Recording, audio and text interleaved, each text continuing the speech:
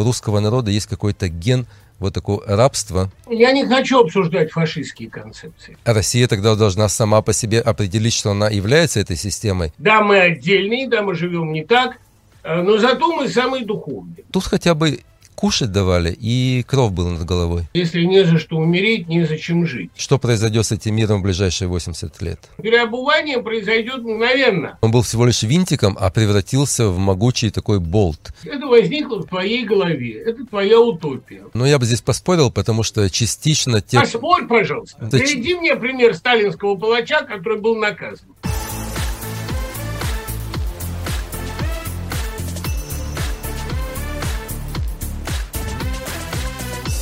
Гвозди. Авторская программа Арика Нудельмана. Гвозди. Добрый день, дорогие друзья. В эфире программа «Гвозди». Я Арик Нудельман. И сегодня у нас в гостях замечательный гость Дмитрий Быков, писатель. Дим, добрый день. Здравствуйте, здравствуйте, дорогие друзья. Не как писателю к тебе вопрос, и с этого хочу начать, в принципе, наш сегодняшний эфир, а больше как к философу. Если бы тебе сегодня, в 22 году, предложили бы описать, написать, как ты видишь 21 век полностью, то есть с небольшой скидкой, да, мы все-таки уже 20 лет в 21 веке прожили, есть какое-то видение, к чему мы пришли, да, весь мир, но еще есть 80 лет, которые остались. Вот как бы ты описал и что бы ты понял как философ, да, не как писатель, а как философ, что произойдет с этим миром в ближайшие 80 лет? Я не философ совсем, но 21 век – это век диверсификации, век великих разделений. Во-первых, мы понимаем, что человечество не едино, не монолитно, и, по всей видимости, универсального прогноза для Homo sapiens нет, поскольку Homo sapiens приходится делить на несколько видов. Многие говорят, что это фашизм, но никакого фашизма в этом нет. Делим же мы собак на породы, а в конце концов растения на семейство. Видимо, Homo sapiens тоже не так монолитен, как нам казалось, потому что универсальных законов для человека нет. Что приемлемо для одних, категорически невозможно для других. Более того, я думаю, что диверсификация пойдет дальше. И, может, это я так говорю, потому что я книгу об этом пишу, но по моим ощущениям человек к концу века будет восприниматься не как единая личность, а как несколько личностей, которые произвольно сменяют друг друга. Иногда можно управлять этим процессом. Иногда, как в случае Билли Миллигана, они решают сами, кому выходить на этот так называемый освещенный барабан, то есть на пространство публичного действия. Но то, что человеческая личность к концу века перестанет рассматриваться как монолит, для меня практически очевидно, потому что на эту тему, на этот сюжет написано большинство голливудских боевиков последнего времени. Они очень хорошо это чувствуют. Это мультипликационный боевик «Головоломка», вторая часть которой выходит в ближайшее время. Это фильм «Идентификация». Это началось с «Бойцовского клуба». Строго говоря, это началось с «Доктора Джекиля и мистера Хайда». То, что в человеке действует несколько разных личностей, которые подчас находятся в конфликте, в случае шизофрении, например, по-моему, довольно очевидно. Диверсификация вообще хорошая вещь, потому что это усложнение. Как ты думаешь, вот в середине 20 века, ближе к концу 20 века, все-таки такое понятие, как страны, как власть, будет она превыше человека или личность станет все-таки более главным?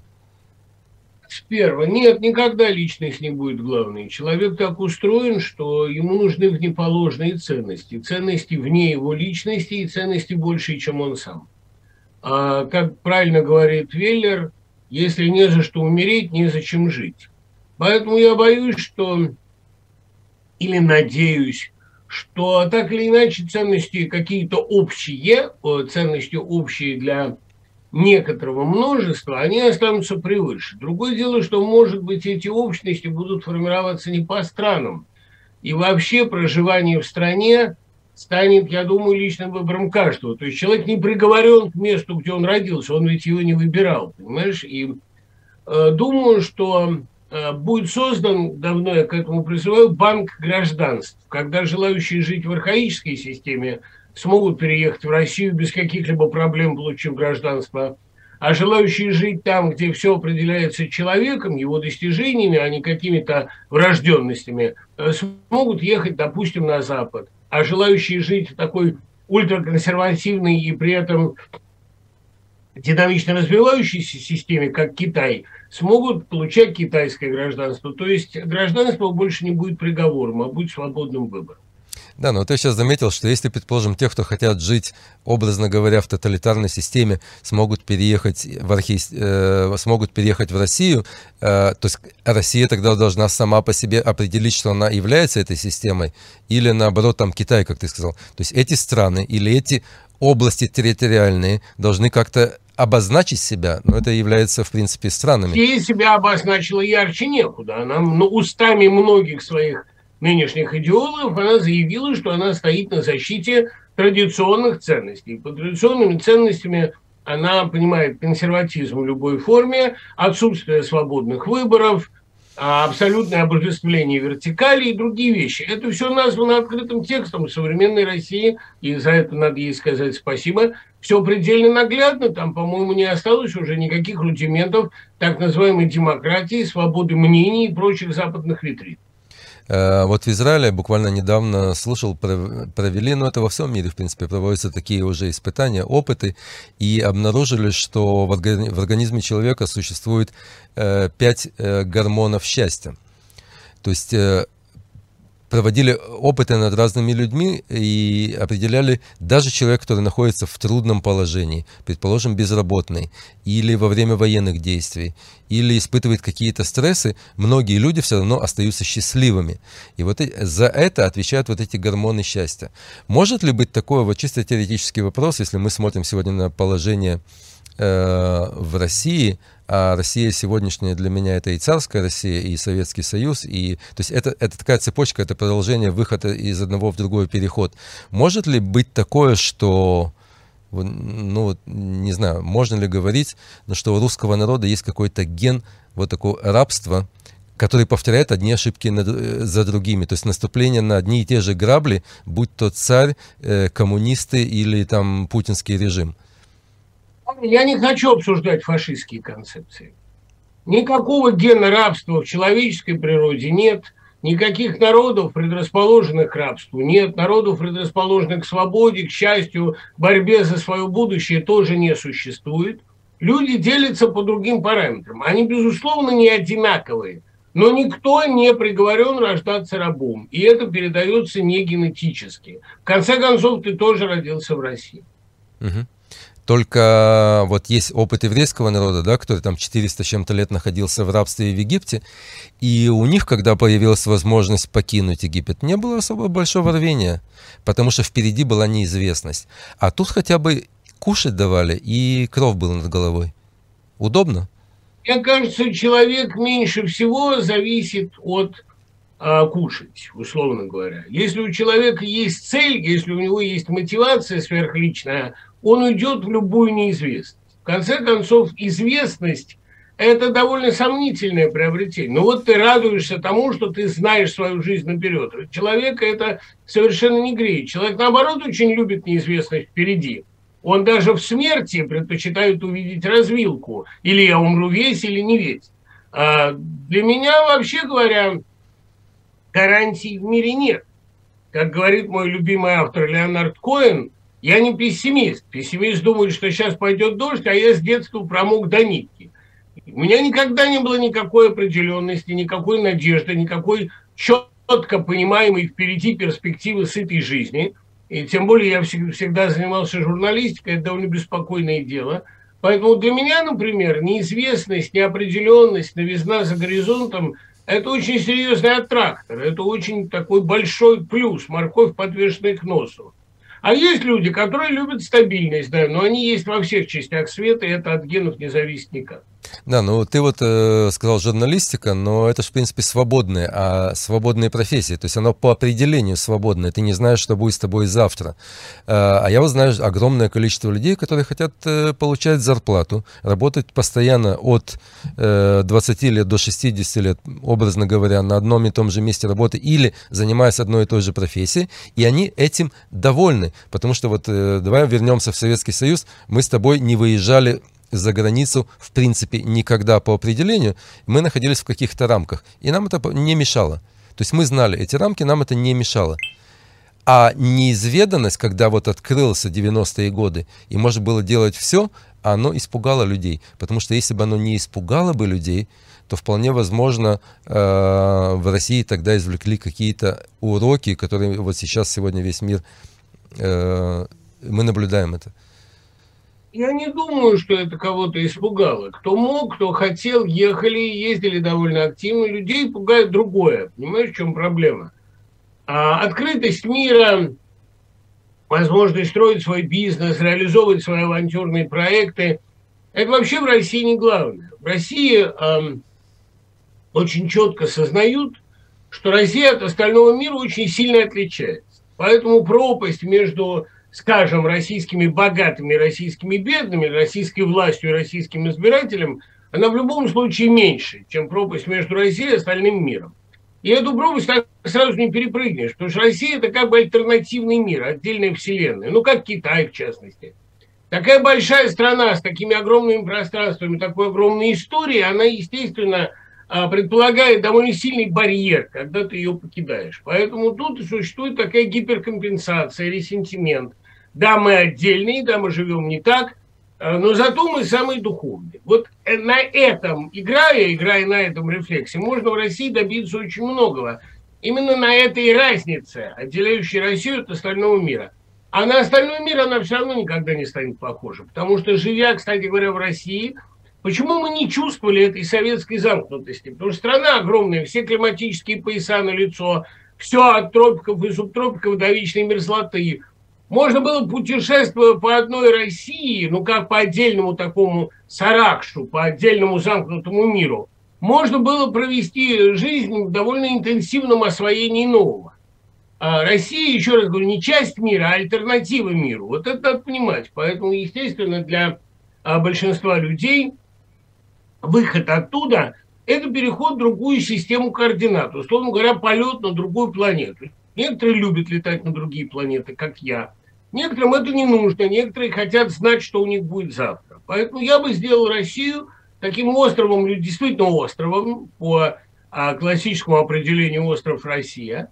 Я бы сделал Россию островом людей, которым нравится жить на одном месте. Или людей, которые не хотят расконсервироваться. Таких людей много. Их в Америке полно, в Израиле полно. Кстати говоря, израильские правые, которые бесконечно решают вопрос галактический, я не галактический, полукровка, не полукровка, Быков, Зильбертруд, для них это очень болезненный процесс.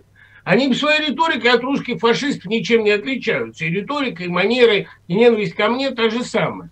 Поэтому я думаю, что вот Россию уже, поскольку тенденция есть, превратить в государство для таких ребят, очень хорошо, они там прекрасно будут себя чувствовать. А тем, кому важны не национальность, не кровь, не происхождение, а кому важны личные выборы, ну им можно отдать что-нибудь другое, и они быстро превратят его в процветающий кусок земли. Но ты только что затронул по поводу духовности, да, вот Россия постоянно, и Путин постоянно замечает, мы духовные. То есть мы особо духовные. Да, мы духовные. А как же быть с такими понятиями, как зло и добро? То есть если они говорят, что они творят добро, а мы это видим с экранов телевизоров, пропагандистов, что они творят добро, да, они спасают, они помогают, они делают все для того, чтобы спасти Россию целостной, помочь другим братским народам и так далее.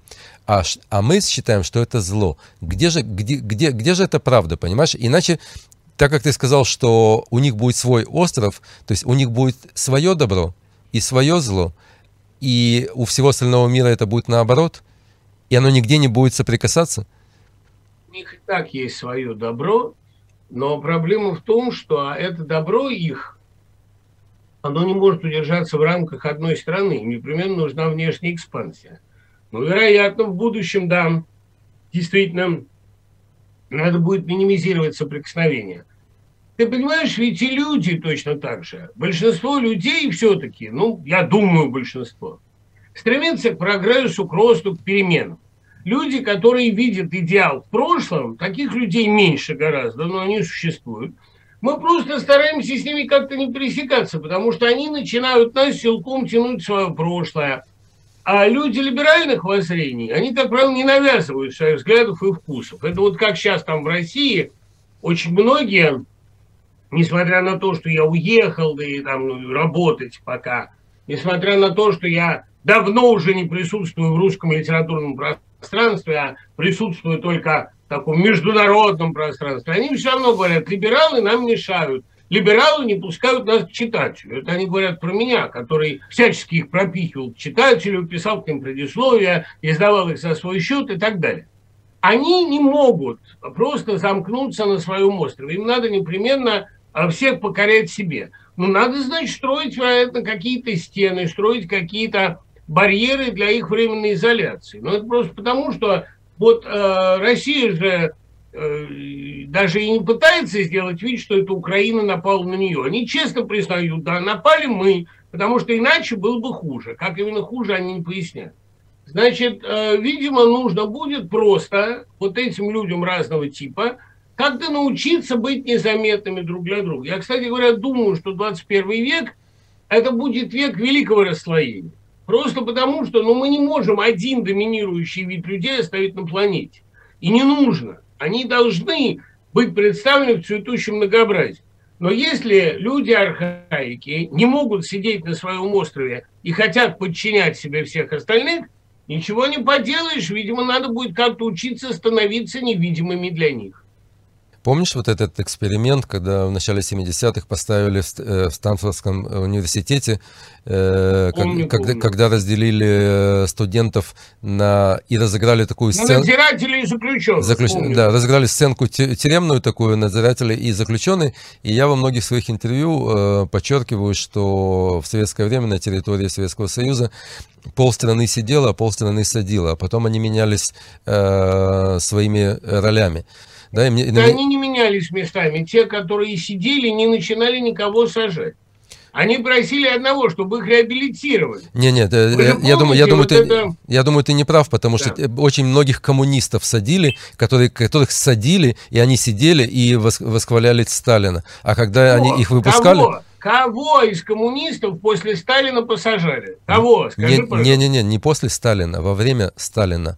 А при Сталине сажали одни и те же. Это были люди из НКВД, просто там прошло несколько волн, призывов, несколько поколений. Но вот такого, чтобы вышедшие из лагерей начали сажать тех, кто их там преследовал, нет, такого не было. И никто из сталинских палачей, за ничтожным исключением, там отсидевший Судоплатов или расстрельный Багиров, огромное количество их продолжало жить мирно и благополучно. Потому что никогда так не бывает, чтобы они менялись местами. Одни получают удовольствие от садизма, а другие ни малейшего, лишь бы не трогали. Ну, я бы здесь поспорил, потому что частично... Поспорь, пожалуйста.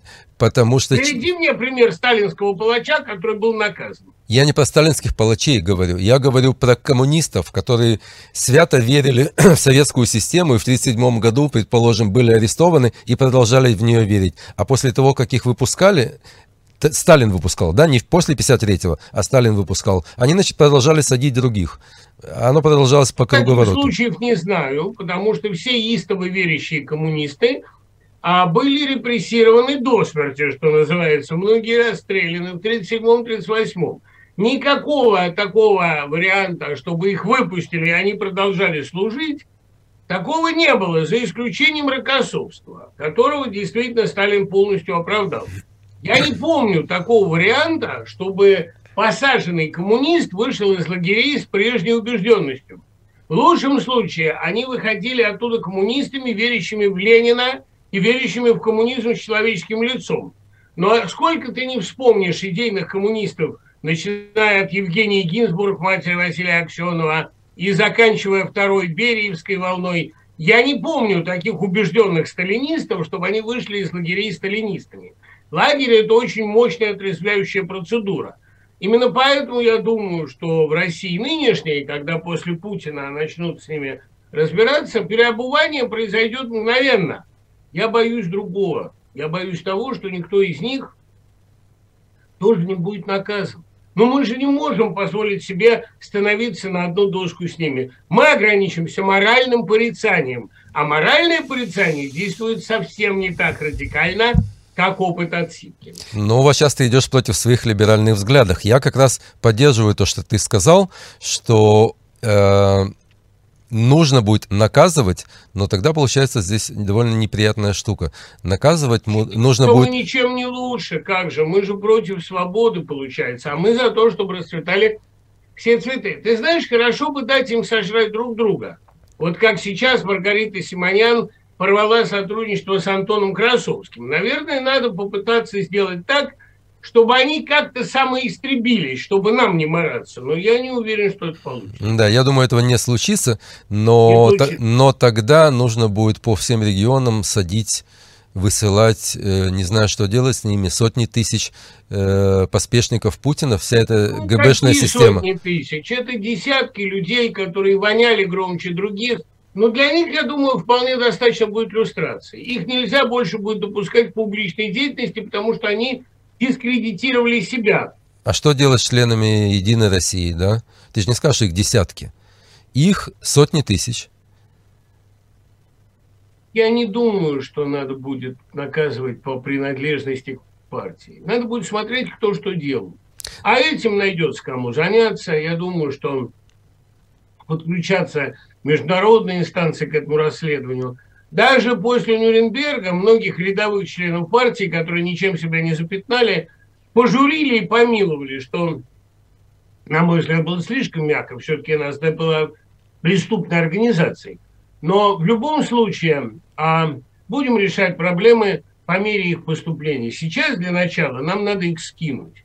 А как с ними быть, мы разберемся чуть позже.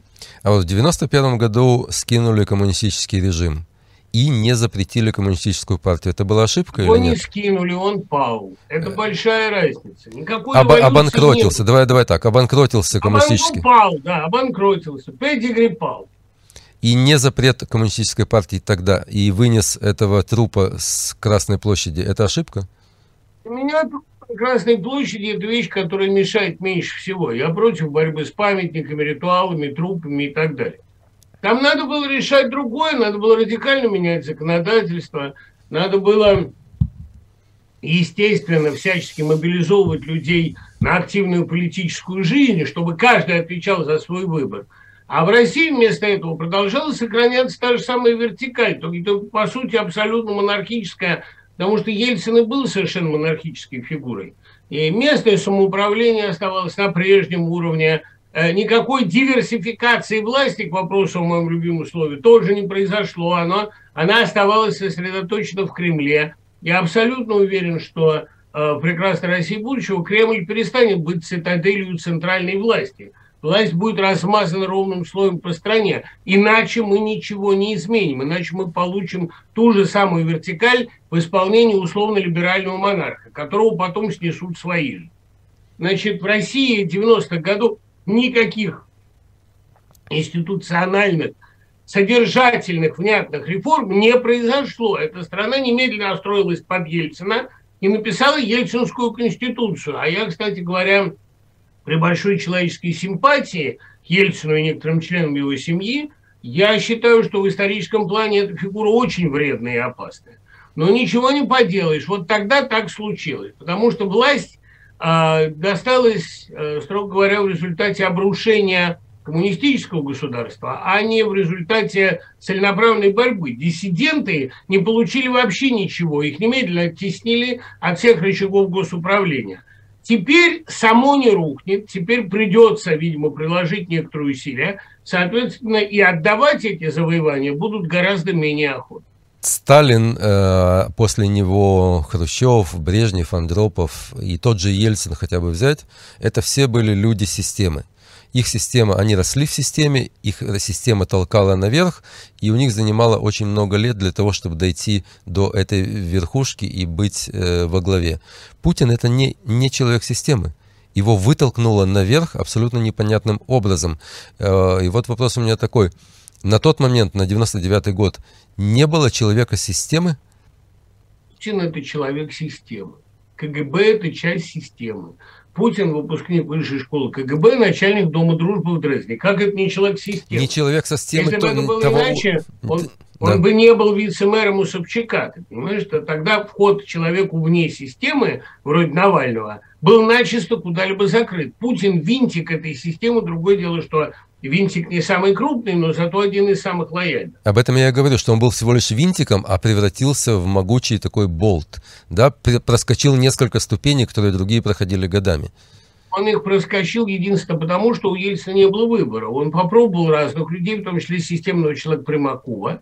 Очень быстро понял, что Примаков уничтожит все завоевания либералов гораздо быстрее. И сделал выбор, остановился на человеке, который был известен большой верностью господину, то есть Собчаку. Кстати, защищал Собчака в тот момент, когда Ельцин на него накатывал довольно сильно. Это его прельстило. Он решил, что этот человек даст гарантии ему его окружению. Он дал эти гарантии, но при этом загубил страну. А то, что человек вне системы не мог туда попасть, по-моему, совершенно очевидно. И думаю, что как раз в ближайшее время будет охарактеризовано очень интенсивной вертикальной мобильностью. Мы сегодня рассматриваем последние месяцы разные сценарии того, что случится с Россией от падения Путина до... От падения Путина до падения Путина. Других вариантов мы не рассматриваем. Ну, давай более оптимистично все-таки. То, что Путин падет, мы это понимаем. Мы не знаем, каким путем он падет, рано или поздно, завтра или через месяц, или через полгода, это случится. У меня вопрос следующий.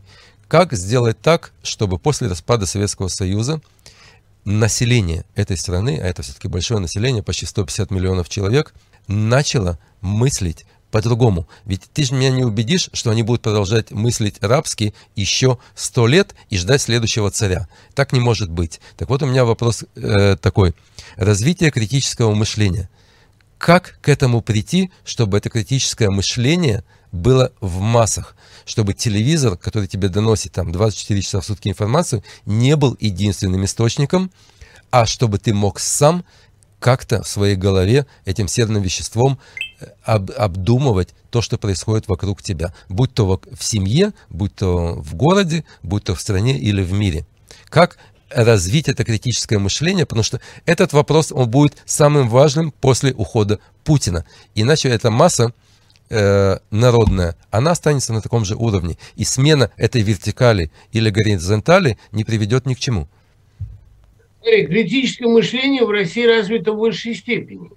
В России нет ни одной власти, которая не имела бы кухонной оппозиции. Отношение к власти в России даже при Сталине, при тоталитарном режиме, формально было абсолютно лояльным, а внутренне абсолютно отрицающим, абсолютно недоверчивым. В России никогда не было, как в гитлеровской Германии, где 70% людей слепо верили фюреру. В России никогда не верят фюреру. В России на кухнях всегда обсуждают, что будет после него.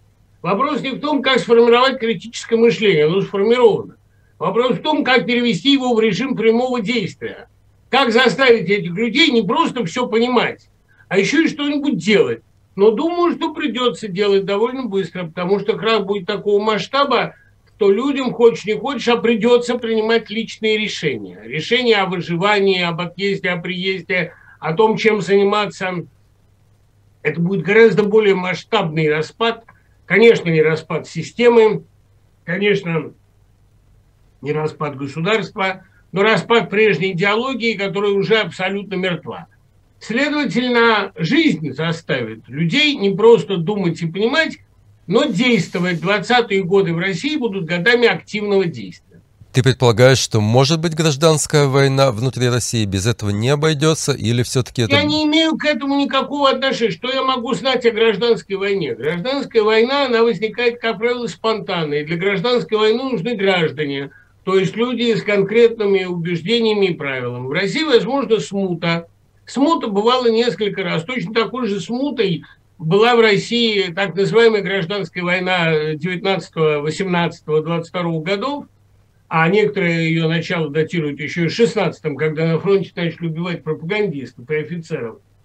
А последняя гражданская война в России, условно говоря, до 22 года, это была типичная смута, потому что обе стороны очень приблизительно себе представляли, за что они борются. Одни не знали, чем отличается интернационал от коммунистов, другие не представляли себе Россию при реставрации старого режима, что это опять будет царь, будет республика. Люди не знали. Это была реакция масштабного побоища, масштабного самоистребления нации на почве разочарования во всех рецептах. Такая смута не исключена, но думаю, что сейчас у России попросту нет на это силы. Она очень истосковалась по созиданию. Думаю, что в ближайшее время в России будет гражданский сравнительно мирным, очень созидательным и довольно свободным. Люди истосковались по реализации своих потенциалов. Вот сейчас будет у нас два сценария. После окончания войны в Украине и после этой агрессии России мы будем видеть такую как бы двойственную картинку. Абсолютно дикое, огромное вливание денежных средств, ресурсов, открытие западных компаний и все, что может быть, будет происходить на территории Украины. Будет такой тройственный союз. Уставшая Европа посередине, цветущая, развивающаяся Украина, и справа непонятные территории России, и как это будет все происходить. Вот посмотри вот на эту картинку тройственную, и что ты можешь сказать? Ничего не могу сказать. Это возникло в твоей голове, это твоя утопия. А совершенно возможен другой вариант, при котором в Штатах ведят республиканцы, и они не захотят ничего вливать в Украину, и не захотят ею заниматься, ее развивать. Да, Украина будет развиваться быстро и динамично, но в довольно враждебном окружении, в том числе рядом с Россией, и в трудной обстановке, и надо будет залечивать военные раны. Я совершенно не представляю, честно говорю, я иногда вижу будущее, иногда нет. Будущее на этой части Европы я совершенно точно не вижу. Я не знаю, что будет с Англией, с новым премьером. Я не знаю, что будет с Европой, продавят ли в ней консервативные силы свои какие-то идеалы или нет. Сейчас в Италии побеждают, мы знаем, сторонники Берлускони. Мы совершенно не знаем, что будет с Европой в ближайшее время. Я хочу верить, что будет большая, динамичная и сильная Украина, а рядом с ней освобождающаяся и становящаяся собой Россия. Но сейчас столько точек бифуркации и столько вариантов развития, что делать прогноз даже на ближайшие полчаса, я думаю, не возьмется никакой аналитик, ну, кроме, может быть, тебя. Нет, я не возьмусь это делать. Я помню, когда в 2008 году был экономический мировой кризис, и было куча специалистов по всему миру, самых дорогостоящих, которые рассказывали, как и что должно быть, ничего не произошло. Ни один из них не попал в точку. То есть Кто не попал, совершенно верно. Да, то есть мы можем обсуждать все, что угодно, а будет какой-то 101 вариант. Который... Как получится, мы не знаем. Нам хотелось бы только, чтобы Украина действительно стала динамичной, и потенциал для этого у нее есть. Главное, чтобы ей не мешали. И вот я хотел бы еще затронуть такую тему, которая, она постоянно в разных интервью у нас возникает. Это, конечно, оппозиция российская, которая сидит сегодня в эмиграции, будь то в Литве, в Польше, в Израиле, и ведет себя, как эта парижская оппозиция 20-х годов прошлого века, только в отличие от той, которая бедствовала и была, в принципе, нищей, то вот сегодняшняя российская оппозиция, она довольно зажиточная в своей массе. И как ты к ней относишься, и есть ли у нее перспектива вообще быть во власти после падения Путина? Я не знаю, о какой зажиточности ты говоришь. Вся оппозиция, которую я знаю, отнюдь не зажиточна. Я знаю только то, что это иммиграция из России ненадолго. Та и иммиграция уезжала, не зная насколько. Они все ждали конца режима, но большинство до него не дожили. Некоторым разрешили вернуться в 45-м и тоже посадили, а некоторые уцелели чудом. Но по большому счету та иммиграция уезжала на 70 лет. Иммиграция 70-х годов уезжала на 10. Видишь, это в геометрической прогрессии сокращаются эти сроки. Сегодняшняя иммиграция уезжает на год-полтора. Она вернется довольно быстро и будет, безусловно, обречена на то, чтобы практически с нуля отстраивать Россию. Я очень верю, что этим людям хватит даже не сил, а хватит оптимизма, потому что обычно Россия воспроизводит прежние сценарии, но теперь надо сказать nevermore, больше никогда. И, может быть, получится. То есть ты считаешь, что в этот раз вот ту интеллигенцию, демократы, которые в 91 году не смогли все-таки потеснить и войти. То есть я не говорю, в 91 году пришли к власти партработники и бывшие комсомольцы, да, точно так же, как они пришли в бизнес.